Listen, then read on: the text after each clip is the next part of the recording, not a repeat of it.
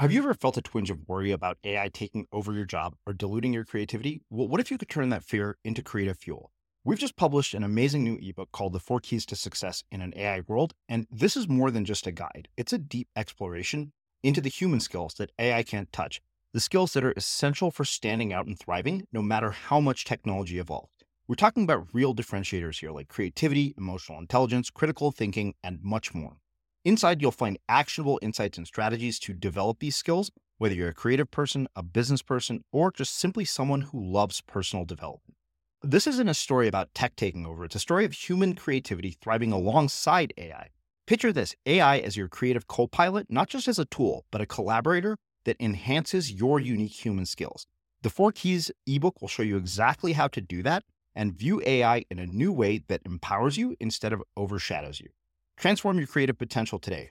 Head over to unmistakablecreative.com/4keys. Use the number 4, KEYS. That's unmistakablecreative.com/4keys and download your free copy.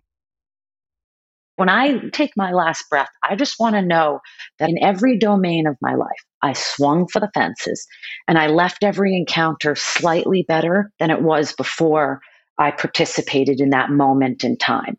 That's with my kid, my siblings, my friends, you, this moment that we're on this podcast. So when people hear this conversation, I hope that they see what you're really saying. How is it that we can start to be in the reality of where our world is without making it rosy and also not making it doomed? I'm Srini Rao, and this is the Unmistakable Creative Podcast, where you get a window into the stories and insights of the most innovative and creative minds who've started movements, built thriving businesses, written best-selling books, and created insanely interesting art. For more, check out our 500-episode archive at unmistakablecreative.com.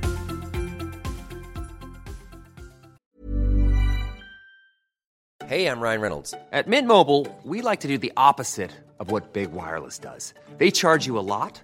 We charge you a little. So naturally, when they announced they'd be raising their prices due to inflation, we decided to deflate our prices due to not hating you. That's right. We're cutting the price of Mint Unlimited from $30 a month to just $15 a month. Give it a try at mintmobile.com/switch. $45 up front for 3 months plus taxes and fees. Promo rate for new customers for limited time. Unlimited more than 40 gigabytes per month. Slows full terms at mintmobile.com. Hey, it's Paige DeSorbo from Giggly Squad. High quality fashion without the price tag. Say hello to Quince. I'm snagging high-end essentials like cozy cashmere sweaters, sleek leather jackets, fine jewelry, and so much more. With Quince being 50 to 80% less than similar brands. And they partner with factories that prioritize safe, ethical, and responsible manufacturing. I love that. Luxury quality within reach. Go to quince.com/style to get free shipping and 365-day returns on your next order. Quince.com/style. This is Paige, the co-host of Giggly Squad, and I want to tell you about a company that I've been loving, Olive & June. Olive & June gives you everything that you need for a salon-quality manicure in one box. And if you break it down, it really comes out to $2 a manicure, which is absolutely insane. It's also so easy to get salon-worthy nails at home with Olive & June. The difference between how your nails used to look when you did them yourself and now with the Mani system is a complete game changer. The best thing about Olive & June, too, is it's a quick dry. Dries in about 1 minute, lasts for 5 days, and full coverage in up to 1 to 2 coats. Visit oliveandjune.com/perfectmani20 for 20% off your first system. That's oliveandjune.com/perfectmani20 for 20% off your first system. Everyone knows therapy is great for solving problems, but getting therapy has its own problems too, like finding the right therapist, fitting into their schedule, and of course, the cost. Well, BetterHelp can solve those problems. It's totally online and built around your schedule. It's surprisingly affordable too. Connect with a credentialed therapist by phone, video, or online chat, all from the comfort of your home. Visit BetterHelp.com to learn more and save 10% on your first month. That's BetterHelp, H-E-L-P. Burrow's furniture is built for the way you live. From ensuring easy assembly and disassembly to honoring highly requested new colors for their award-winning seating, they always have their customers in mind. Their modular seating is made out of durable materials to last and grow with you. And with Burrow, you always get fast, free shipping. Get up to 60% off during Burrow's Memorial Day sale at burrow.com/ACAST. That's burrow.com/ACAST. burrow.com/ACAST. As creators, we're always on the move. Whether it's a live podcast event, a pop-up shop, or a workshop, we're constantly interacting with community, and that's where Tap to Pay on iPhone and Stripe comes in. Imagine this. You're at a live event, a listener loves your merch, or a participant wants to sign up for your course on the spot. With Tap to Pay on iPhone and Stripe, you can accept their payments right there and then, right from your iPhone, so there's no extra hardware or no delays. Total game changer. It's not just for creators. Any business owner can do this. It's about making transactions smoother and much more personal, growing your business in your way. We've been using Stripe for our products and courses for a long time, and now with Tap to Pay on iPhone, you can take your business to the next level too. So visit stripe.com/tapiphone to learn more. Remember, folks, with Tap to Pay on iPhone and Stripe, your business is always at your fingertips. Sarah, welcome back to The Unmistakable Creative. Thanks so much for taking the time to join us. Thank you for having me. Such an honor. Yeah, it is my pleasure to have you back. You know, you and I spoke early in the year where we talked about this idea of how to change your life without losing your mind. And the funny thing is that, I think a continuation of that conversation is incredibly fitting given the particular moment that we're at in history. But before we get to that, I want to start by asking you, what did your parents do for work and how did that end up influencing and shaping the choices that you ended up making with your life? I love this question so much. This really might be one of your best questions ever, and that's a high bar. Okay. My dad was a really successful restaurateur. He owned a bunch of restaurants in Boston, and he had sort of a unique and interesting upbringing himself. And my mom was a first grade teacher for a year. And then at 23 or 24, she started having children, and they had 6 of us. Being raised in the restaurant industry essentially shaped me probably more than most other things in my life, most other environments I was exposed to. First of all, the restaurant industry is a trade industry, right? You can come in hardworking and not specifically educated for that field, and you can work your way up and really put a life together. And so I was around kind of that kind of environment my whole life: kitchens, restaurants. I worked every part of restaurants and worked really with people from all kind of walks of life. And the people skills it taught me, the capacity to sort of think about multiple things at a time.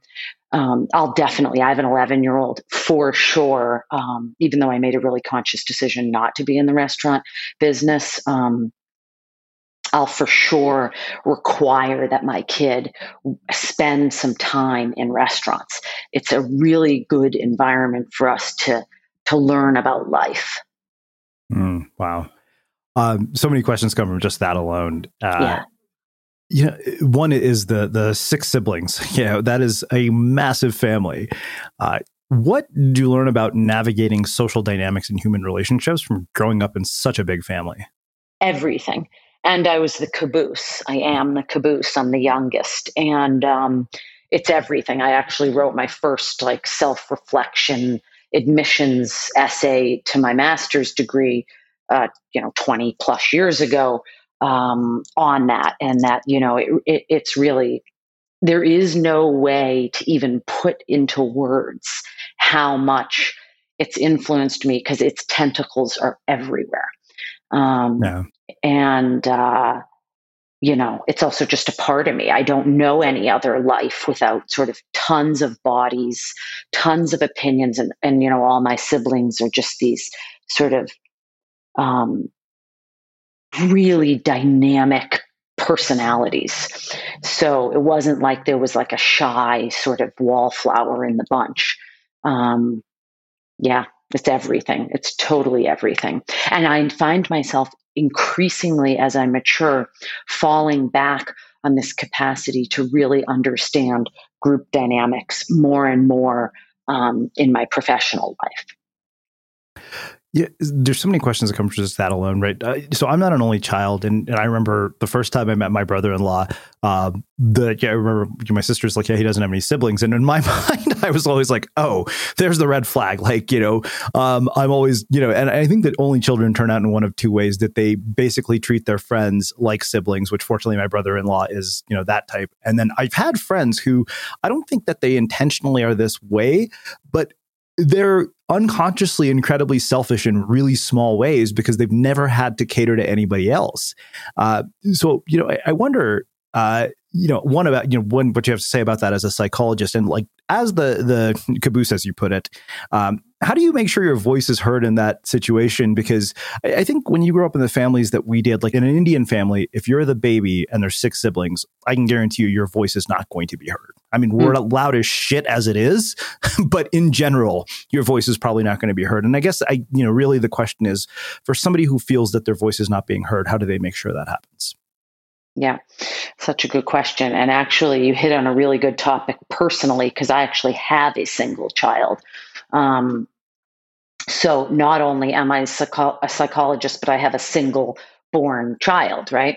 And I totally know what you mean. I see differences. I guess, as a mother and as a shrink, I wouldn't necessarily call it selfishness, although I understand totally, as somebody that spent my life in the full contact sport of negotiating with siblings.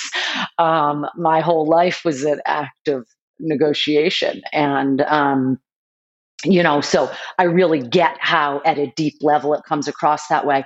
And you're right. There is for sure, like with my kid, definitely like his cousins and his friends really become that sort of sibling dynamic where you are jousting for all that sort of peer-based, dominance, power, having a voice. I can see why this question naturally leads to the next one, even.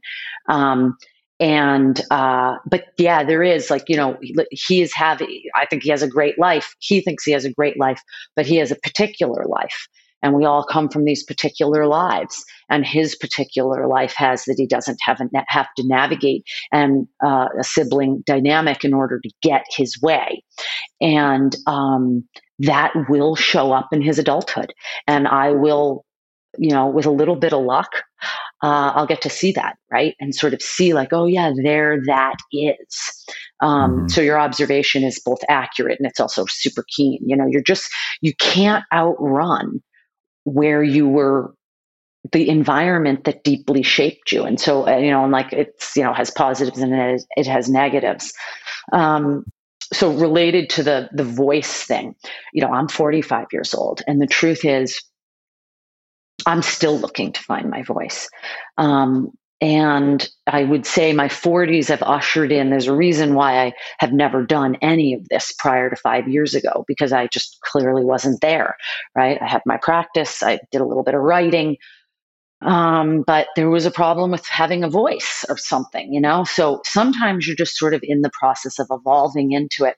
And some of the skills I learned in having a voice in a big family, they weren't necessarily adaptive to adult partnerships. And I had to do some unlearning, right? Because I was never somebody who was quiet or meek. I always made my needs known.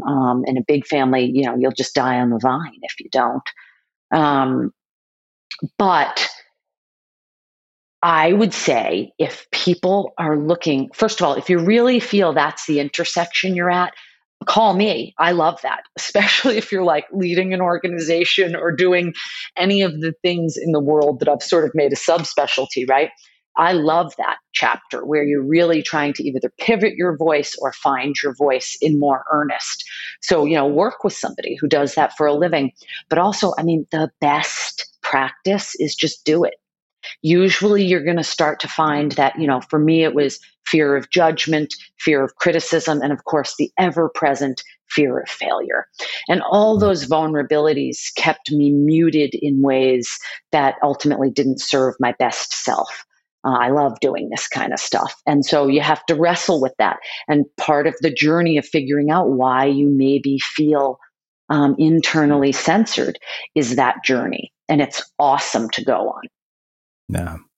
So this is something that I've always wondered out of morbid curiosity, and I don't think I've ever had a psychologist with a family as big as yours to be able to ask this question to.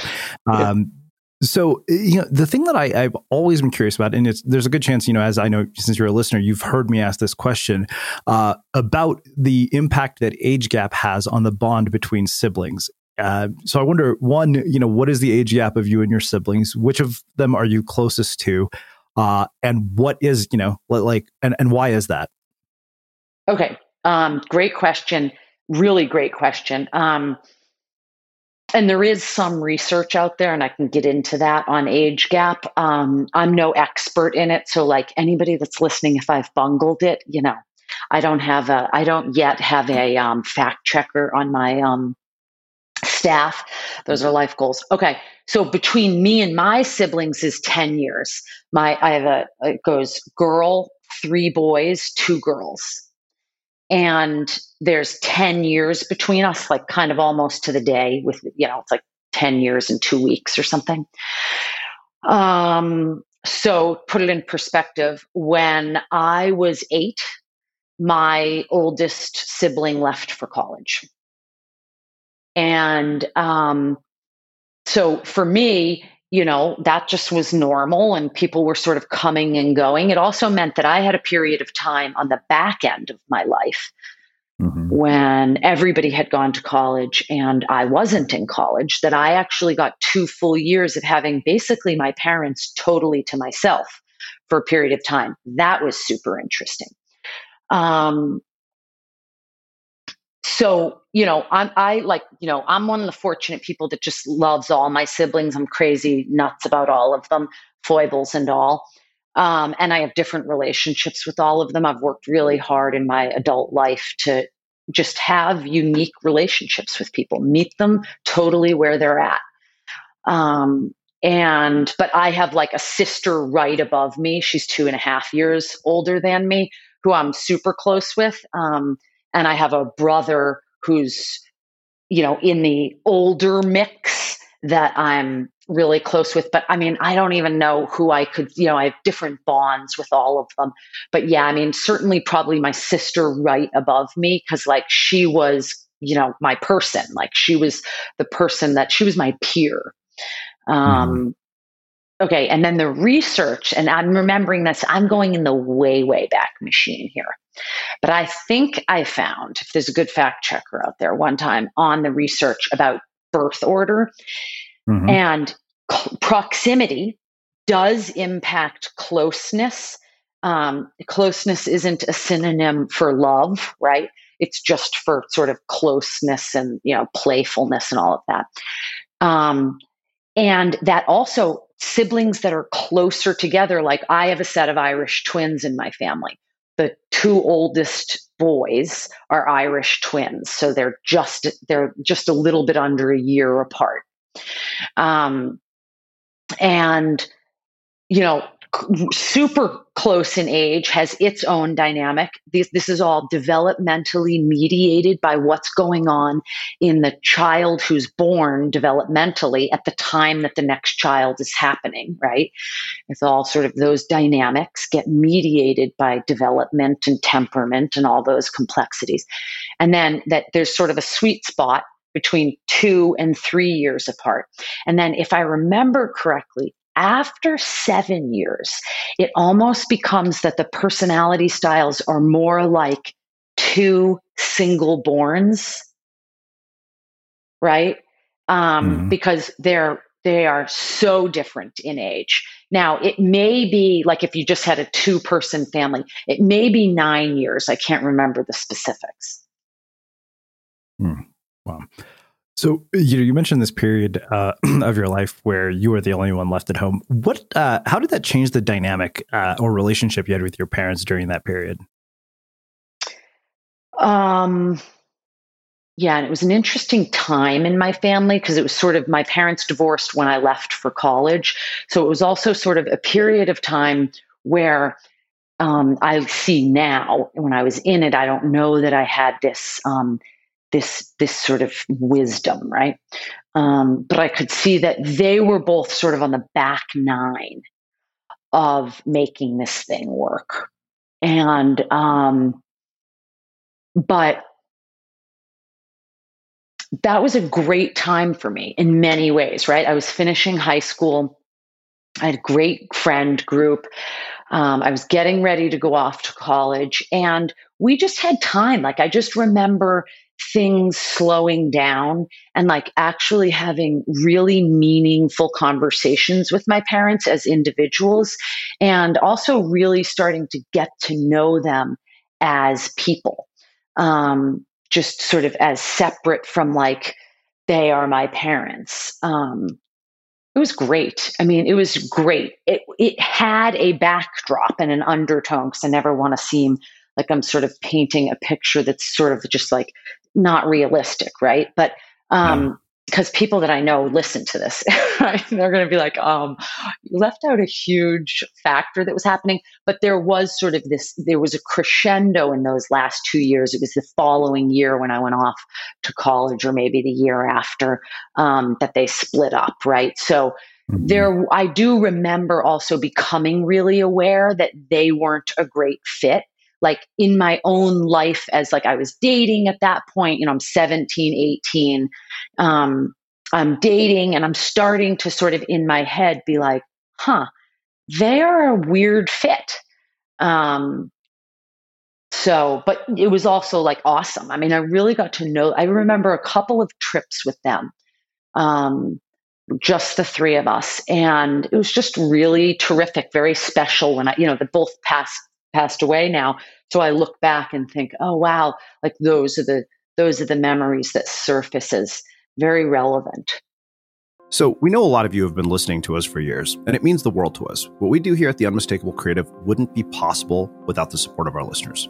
If the podcast has been valuable to you, one of the best ways you can support us is to subscribe to Unmistakable Creative Prime, which gives you access to transcripts, all of our courses, monthly coaching calls, live chats with our guests, and an incredible community of creatives. And it costs less than you spend on a cup of coffee every month. For the school teachers and people in our education system, Prime is completely free to help you with this transition to teaching online. We've packed it with a ton of value and actionable content, and we hope you'll check it out. Just go to unmistakablecreative.com/prime to learn more. Again, that's unmistakablecreative.com/prime. Yeah, I mean, I think you answered my question about the sort of impact that would have, on your adult relationships. But, to me, it's mind-boggling because, a family of six, successful restaurateur, like seems like a Brady Bunch on the surface.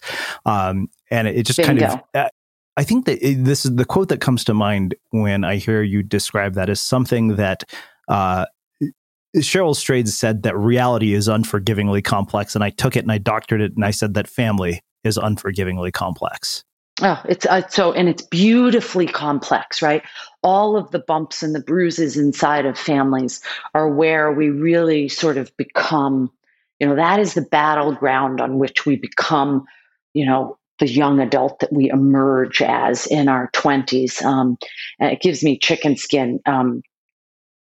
Yeah, no, and for sure for me, my family was very well known in the city that I grew up in Boston, and Dad was sort of a larger than life character and had a very interesting upbringing. And my mom was just like this beautiful, dynamic woman. And so for me, for sure, there was. They were married for 43 years, and when they separated, I remember sort of saying inside of my head, like, "Oh wow, that's really interesting." All that time bought them was time. There was no safety. There was no security. There wasn't a guarantee.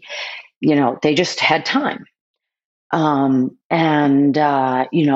sort of dismantling of the projections that people had about us, and that I had about us. I'm included in that audience. That was a really pivotal, difficult time. It was a full contact sport for me. I've written about it on my blog. My sort of 20s and early 30s were a real complicated time for me. But God, has it made me a really a much better woman. Yeah. Well, I think that, the words safety, security, and guarantee really kind of make a perfect segue to talking about why we wanted to have another conversation about this. And I think that, starting with, your dad being a successful restaurateur is actually the perfect place to begin, given, restaurants themselves are really suffering right now. What were, your earliest lessons about, money, wealth, and economic survival, given that this is the context you grew up in? Mm-hmm. Yeah, that's like a summit in my life. My dad was like this great big character. And he was really he was the son of, a complex, kind of infamous historical figure in the state of Massachusetts for sure. And he had all these complexities about money. And he was kind of a guy that, like a lot of restaurateurs are, if he had $20, he was putting 40 on the line. And he did that, he hit a grand slam more times than not. And so we lived a super comfortable life in that way, and he afforded it for us. And my mother as the support team. But there was an underlying sort of volatility to the way he managed things, and it worked well for the restaurant industry. And in this, I have thought routinely during this period of time in our history about how my dad would have pivoted and shown agility. He was just so good at those kinds of things because he was sort of an adrenaline junkie. And so he really liked that feeling that kind of everything was tippy toppy. That's where he jived best. So, but I mean, probably there's only a handful of industries that will, in the end of this, be impacted the way restaurants will. Mm-hmm. Yeah. It's all predicated on the opposite of social distancing. Yeah, no, I see it firsthand where I live in Boulder. I'm kind of saw the, guys who run the restaurant where I was pretty much a regular every Friday. And I saw them last night for the first time in 2 months. They're like, hey, we're opening this Friday. And it was just weird to think one of them said that, he was supposed to actually get his, open a big restaurant on his own this year as part of the restaurant group. And that got kiboshed. And, but, I think he said something to me that really struck me. He said, you know what? He said, I asked him, how are you guys? And he said, I'm alive and well. And yes. I thought, wow, we take that for granted, right? That you're in good health and that you're alive, especially right now. We think, oh, okay, but the thing is, outside of that, I mean, I think that, one thing that I can't help but think as I say that out loud is that there are people who are suffering so much who would be like, you know what, I'd rather be dead because, that would be better than dealing with the crisis that I'm currently dealing with. You and I originally, I think when we attempted to record this the first time, we began, sort of talking about this idea of, managing your mental health in the midst of this. In fact, by the time people are listening to this, you will have done a live conversation with the members of our listener tribe about this. But I think let's start with money in particular, because I think that really is the source of so much of our suffering right now. I mean, I know this because I've had to ask, family for help at times in the last couple of months. Certain things that I thought were going to kick in haven't yet. How do we navigate that dynamic first? Because I think that if you don't get your head around that, that alone, I mean, we can't, deny reality and say that this isn't important.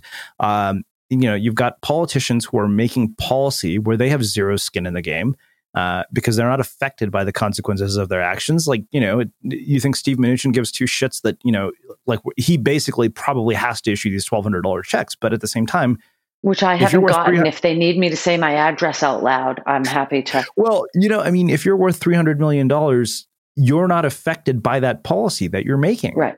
So let's start there. I'll tee that up to you. Yeah. Well, I mean, that's a huge topic, right? So I think that this pandemic reveals to us sort of all of our kind of underbellies, right? I know that my financial habits have been revealed to me in ways that wouldn't have happened without the pandemic. And for some of those observations, I'm really grateful because I'll actually implement, like the not going out as much, like just having an awareness of how much I used to sort of go and like spend $20 here at Whole Foods and then like $10 at Starbucks and, just that accumulation. So I think there's an opportunity for us at an individual and a family level to use this space for reflection. I also know that the space of reflection is a place of privilege, and that there are people for whom the thought, like they're literally not capable of paying their bills. Those are larger problems that sort of would need an entire podcast with experts to really kind of unpack. So I'm going to kind of stick with, there's the middle of the bell curve, right? On the one end are people worth $300 million, and on the other end are people who are really struggling with basic needs. And in that case, you have a layer of complexity that's different than what maybe we're going to be able to tackle in today's scope, right? Yeah. One thing you said during the question I thought was really interesting. Like you said something and you said, we can't escape the realities. And then, said something after that. That sentence sticks out because often our financial health, like the reason sometimes we struggle with it is because, or our financial stability even in regular times, is because we don't like the reality, right? So we just sort of deny it, right? It's like, we're just like, oh, that's denial. That's what denial looks like, by the way. It's not, it doesn't come in with bells and whistles. It's just sort of there and you barely even notice that it's happening.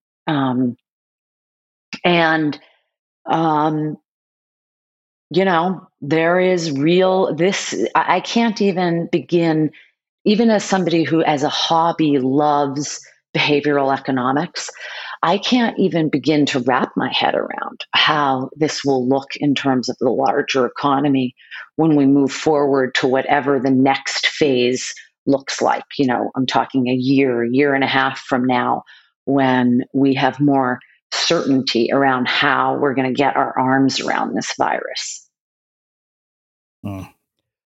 So I think that, certainty, I think, is virtually non-existent. But as you were saying that, we're talking about denial, and I couldn't help but think, of this book that I was reading called Bright-Sided, about how, the relentless promotion of positive thinking is undermining America.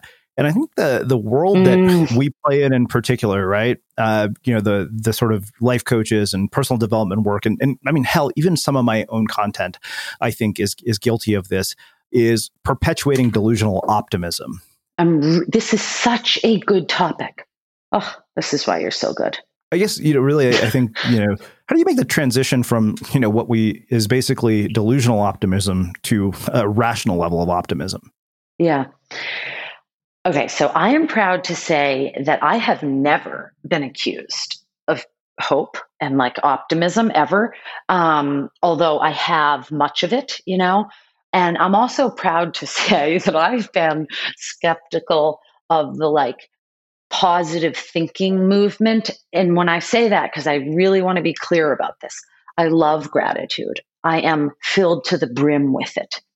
I think it's an important tool for people to use in a much larger arsenal of coping skills.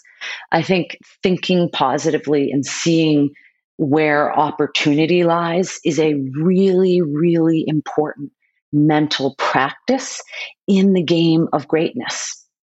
And that's not synonymous with accomplishment and success, just being a great human. Let's be aspirational, people. What I have a problem with is when the positive movement, sort of this emphasis on positivity, starts to limit and stunt people's ability to sit in the reality that sometimes things suck. And that too is a mental practice. The ability to actually just be in the reality of what you feel and build the emotional agility to tolerate discomfort. And what I see inside myself, the times in my life where I have struggled the most, is because I'm trying to hang on to a reality that is no longer congruent with what is unfolding in my life. And when we can't pivot with that, we get into all kinds of defensive maneuvers. These are usually unconscious. The way you're describing it is awesome. I'm actually going to take it. I'm going to footnote you, but I'm going to take it. From delusional optimism to rational optimism. In psychology, we call it magical thinking. And it's a type of defense mechanism developmentally that develops very early, and it can persist all through life. And but it's a regressive style. It is by nature. If you can't sit and tolerate the truth and the complexity, like when we were talking about families, right? Just the complexity of our world right now. And the pandemic is really merely one narrative at this point. And if you can't do that, you're never really going to be able to show up to the moment. And my hope is to move the needle, right? When I take my last breath, I just want to know that in every domain of my life, I swung for the fences and I left every encounter slightly better than it was before I participated in that moment in time. That's with my kid, my siblings, my friends, you, this moment that we're on this podcast. But we got to show up in reality together. So it's really important. It's a conversation. It's really, when people hear this conversation, I hope that they see what you're really saying is like, how is it that we can start to be in the reality of where our world is without making it rosy and also not making it doomed. Right? Yeah. That's tough. I've been practicing for 45 years. And so have you. And I agree with you completely. There is, we in this field, those of us participating in helping people self-actualize, or giving them the tools to self-actualize themselves.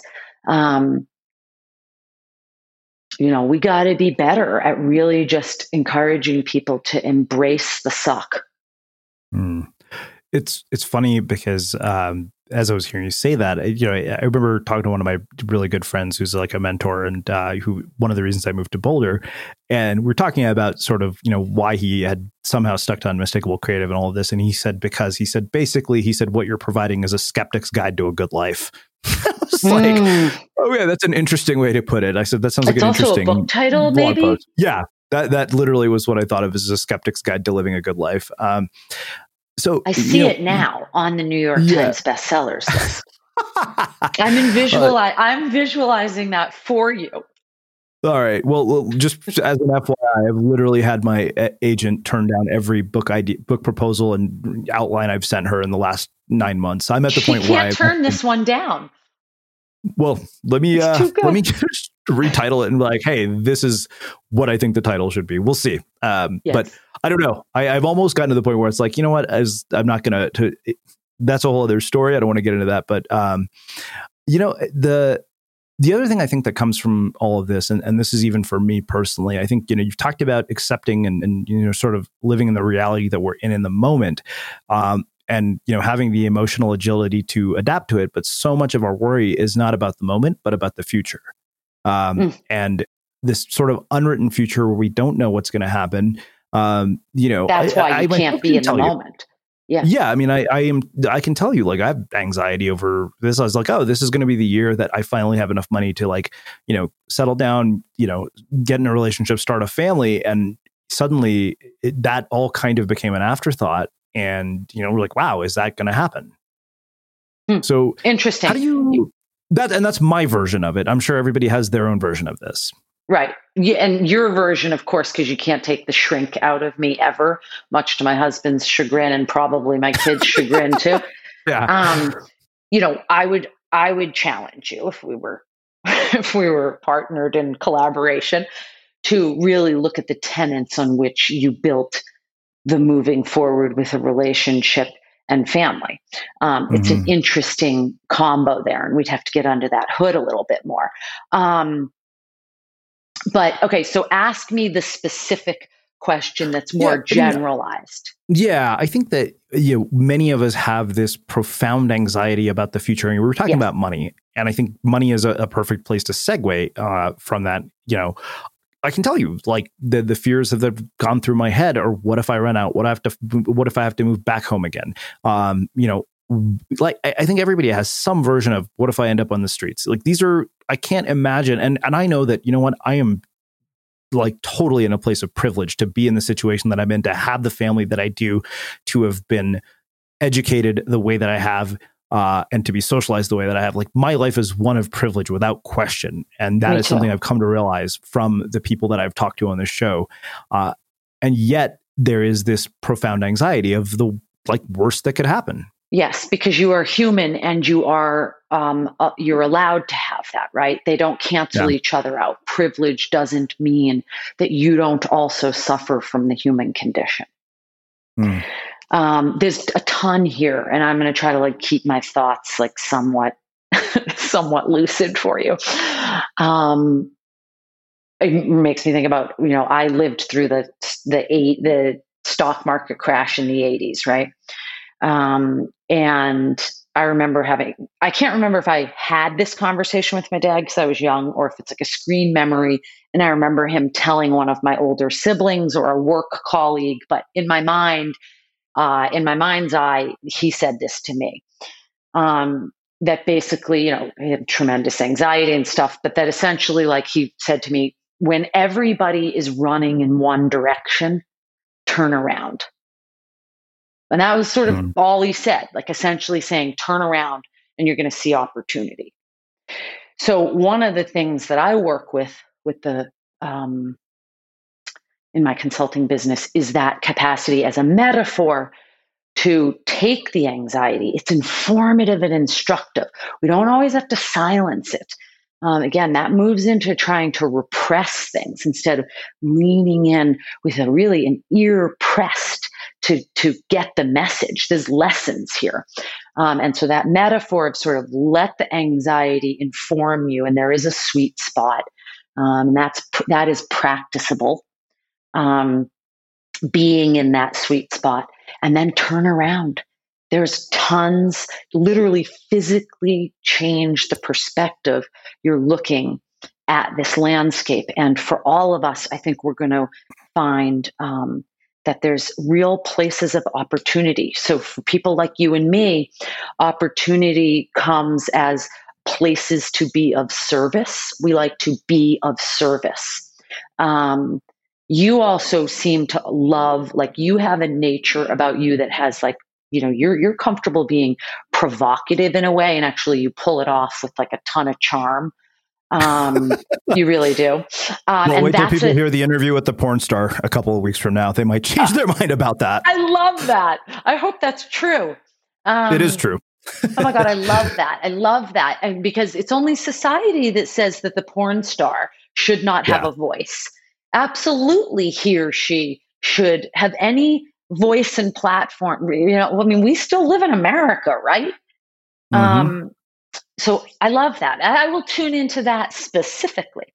But yeah, so, turn around, there's opportunity, and the anxiety is informative. There's lots of tools and tactics and behavioral things, most of which are free and renewable and inside of us. Start with your breath, get sunrise and sunset light, meditate. This is not rocket science, right? For the sort of low-hanging fruit of self-regulation to get into that sweet spot where anxiety is a steer and a guide. It will be what distinguishes you at the end. Look, there is uncertainty. You don't know what your company, your organization will look like at the end of this, but it'll be somewhere. And so that's sort of my kind of how I approach it, even myself. And I'm throwing on top of that, I'm throwing on top of everything else. I'm moving in 3 weeks from Hawaii back to my home city of Boston. So there's just just so much that I can't possibly even speculate on. And, but that's the philosophy I'm going to take. Wow.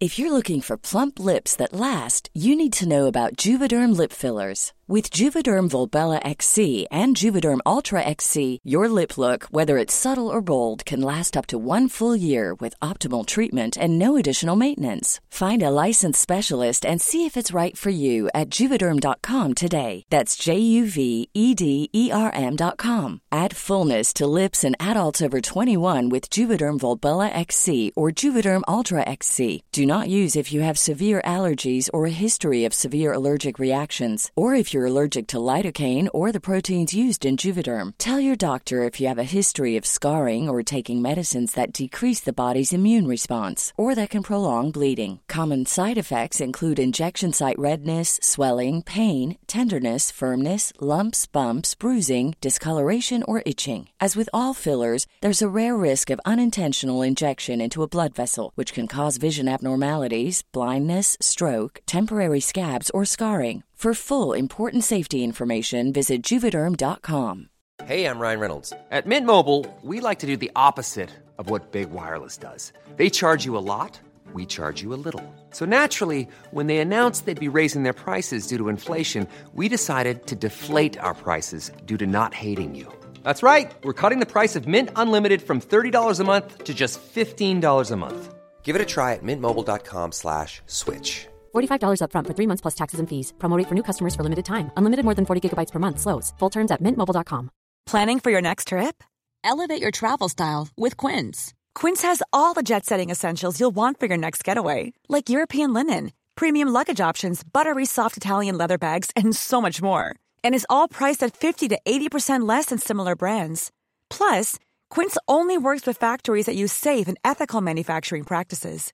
Pack your bags with high-quality essentials you'll be wearing for vacations to come with Quince. Go to quince.com/pack for free shipping and 365-day returns. Burrow is a furniture company known for timeless design and thoughtful construction, and free shipping, and that extends to their outdoor collection.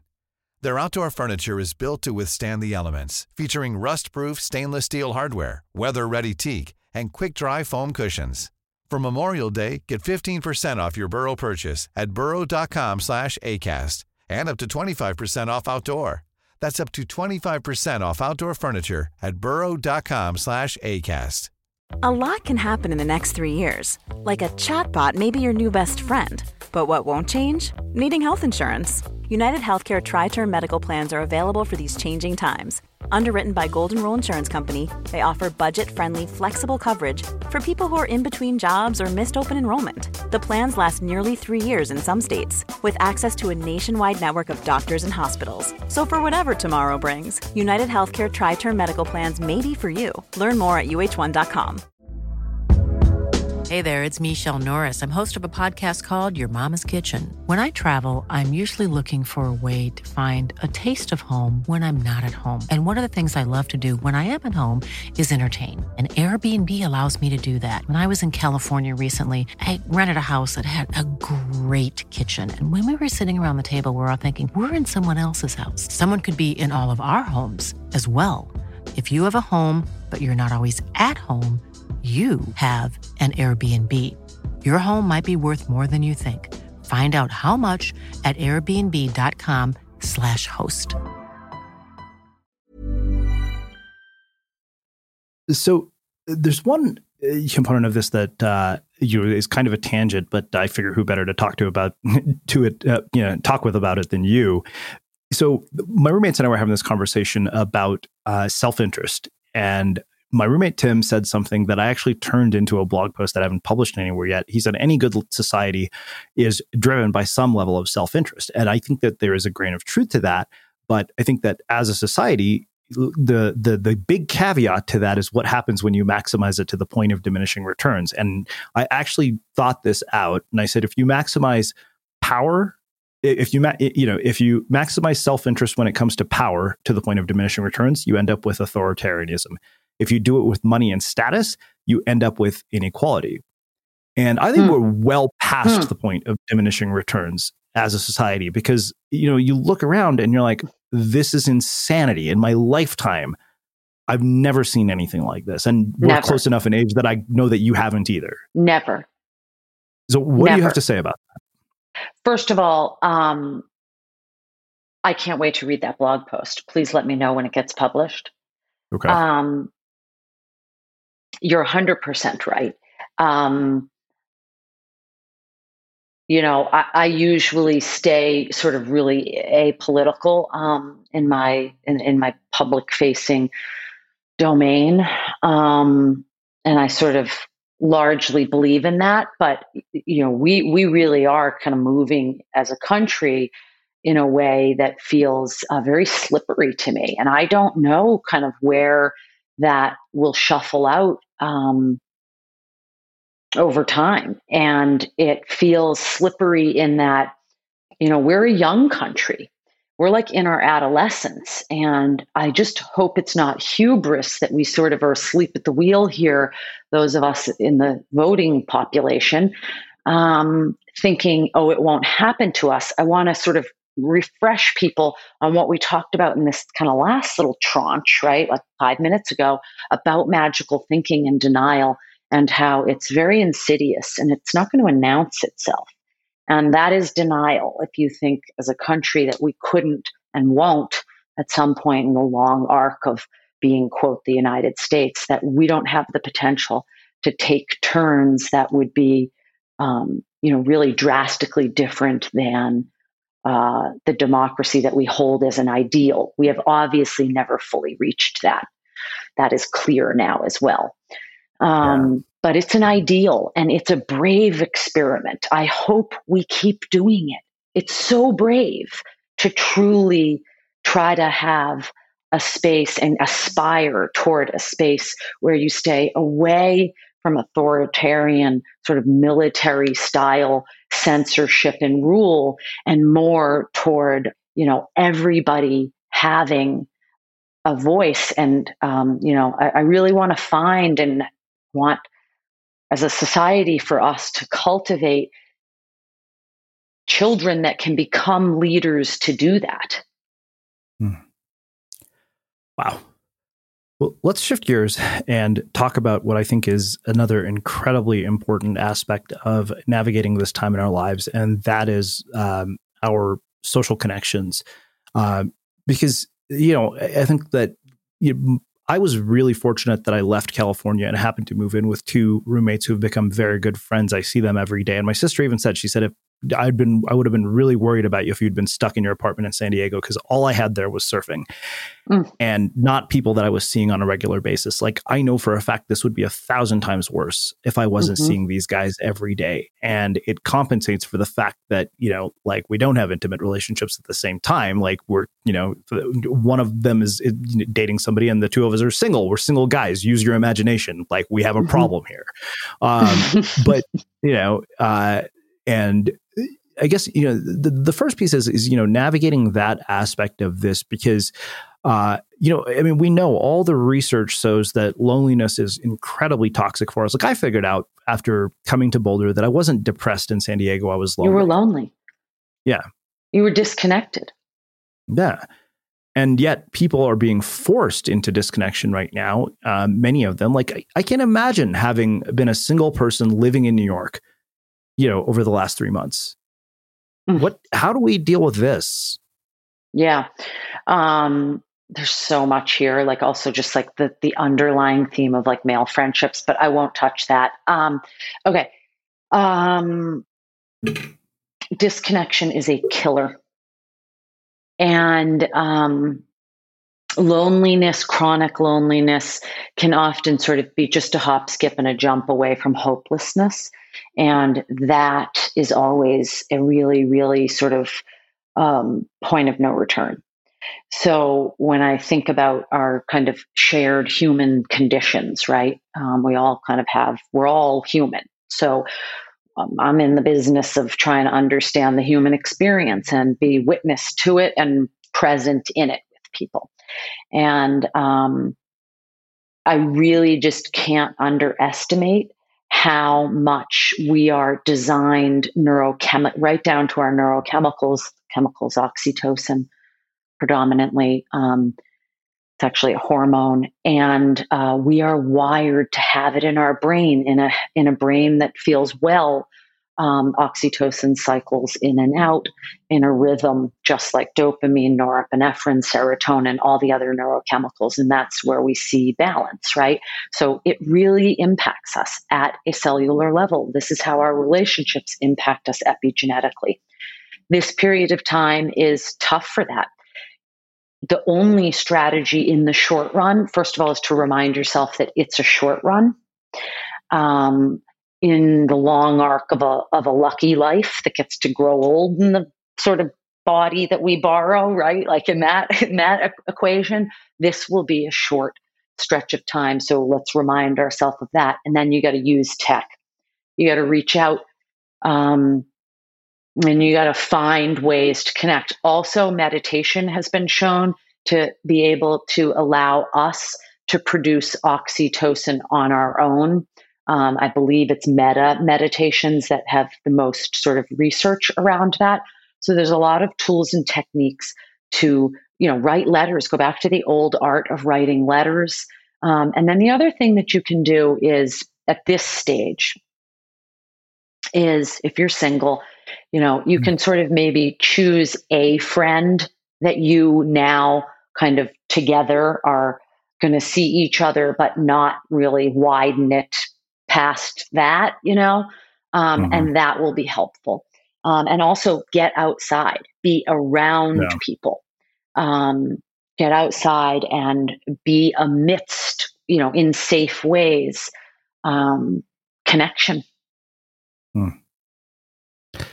I think that makes a perfect segue to where I want to finish. I mean, you talk about disconnection, which I think is the perfect sort of jump off point for talking about what we're seeing in terms of race relations in this country. And what I wonder is, what do you remember about race from when you grew up? Great question. I remember knowing and feeling that I lived in a really privileged life. Right around sort of 8th grade, I became very, very aware of this. I lived in rarefied air. And yet the experience of being raised in restaurants, I had just, so many races, ethnicities, and cultures all around me from all levels that keep a single restaurant going. And my dad had like 50. So, that's sort of how I remember it. I just remember being aware that, but I did grow up in a very kind of white privileged space, and my parents were people of the 60s and the 70s and the 50s and the 60s and the 70s. So they had all their own sort of complexities to that, while they weren't like outwardly racist. So, my life has been a real lesson. I'm going to take the words of Rachel Cargill. It's been a lesson in sort of unlearning a lot of the unconscious things that I had, and of which I still have many, because I was raised in, a pretty myopic environment. Yeah, I'm so glad you brought up bias. It was Desiree Adaway who, we aired her episode as part of our series this week, and she said everybody has unconscious biases. Oh yeah, and I wonder, particularly at this moment in history, with everything that's going on, how do people put those biases in check, and recognize them? It's hard. I mean, it's the hardest thing. They're thing. Unconscious. One thing I'm really grateful for in terms of like conversation is just like the obviously I'm fast becoming like the girl that's obsessed with the unconscious, but starting to have a collective dialogue about how much of our interior world is actually unconscious to us, and biases are by design. They are clandestine by design. That's how they become biases. If you knew it was a bias, you'd be like, oh, there's that bias again, right? Most of us don't think there's. The vast majority of us who are stepping on these landmines of biases all the time don't want to. We just are. And until you recognize that it's being mediated and governed by parts of your psyche that operate outside of your awareness and with profound immunity. Until you recognize that, you have no fucking shot at catching them. It's why defensiveness, reflecting accountability, and blame are such deadly characteristics of any leader, not just the leader of a country, families, organizations, because they keep you in your bias loops. For me, it goes back to the unlearning. For me, it's the game of self-awareness. I am committed to being as self-aware as I can, warts and all, to show up and know that I am flawed and imperfect, but I'm here to try toward this sort of human ideal that we have. And, a lot of that is going to be, it's on me. It is on me. It's squarely on my shoulders to do the interior work of trying to understand the unconscious, first of all. And there's, you and I have talked at length, and you have so many podcasts on these they're just practices. It's not magic, right? Meditation, mindfulness, therapy, coaching, spiritual reflection, right? I mean, this is what this is about.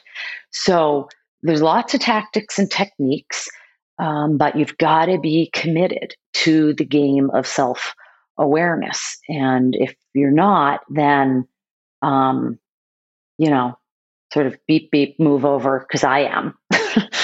And I don't really want to be like caught up, I've got to curate my experiences over the last few years as I've been more committed to having dialogue with people. I just really want to kind of work and talk and create stuff with people that want to play this game. And, it's that simple for me. And like everybody else, I'm sort of like, okay, that's just not my lane. Wow. Well, I think that makes a really beautiful place to finish our conversation. So I want to finish with one last question, which I know you've heard me ask since I've asked you before. What do you think it is that makes somebody or something unmistakable? The level at which you are able to show up and be vulnerable and amenable to growth.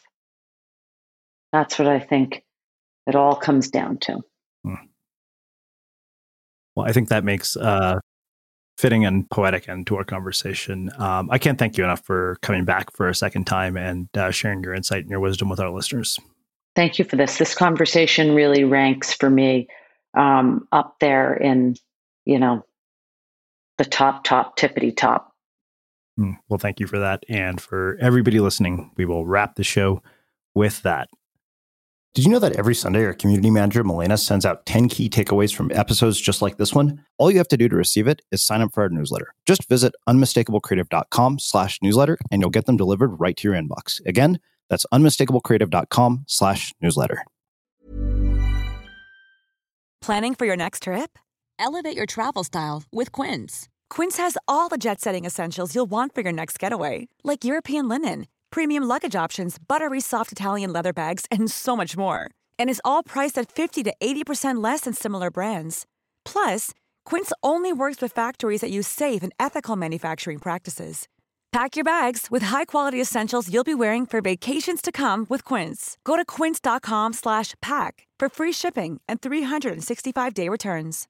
Imagine the softest sheets you've ever felt. Now imagine them getting even softer over time. That's what you'll feel with Boll & Branch's organic cotton sheets. In a recent customer survey, 96% replied that Boll & Branch sheets get softer with every wash. Start getting your best night's sleep in these sheets that get softer and softer for years to come. Try their sheets with a 30-night guarantee. Plus, get 15% off your first order at bollandbranch.com. Code BUTTERY. Exclusions apply. See site for details. Mom deserves the best, and there's no better place to shop for Mother's Day than Whole Foods Market. They're your destination for unbeatable savings, from premium gifts to show-stopping flowers and irresistible desserts. Start by saving 33% with Prime on all body care and candles. Then get a 15-stem bunch of tulips for just $9.99 each with Prime. Round out Mom's menu with festive rosé, irresistible berry chantilly cake, and more special treats. Come celebrate Mother's Day at Whole Foods Market. Have you ever felt a twinge of worry about AI taking over your job or diluting your creativity? Well, what if you could turn that fear into creative fuel? We've just published an amazing new ebook called The 4 Keys to Success in an AI World, and this is more than just a guide. It's a deep exploration into the human skills that AI can't touch, the skills that are essential for standing out and thriving, no matter how much technology evolves. We're talking about real differentiators here, like creativity, emotional intelligence, critical thinking, and much more.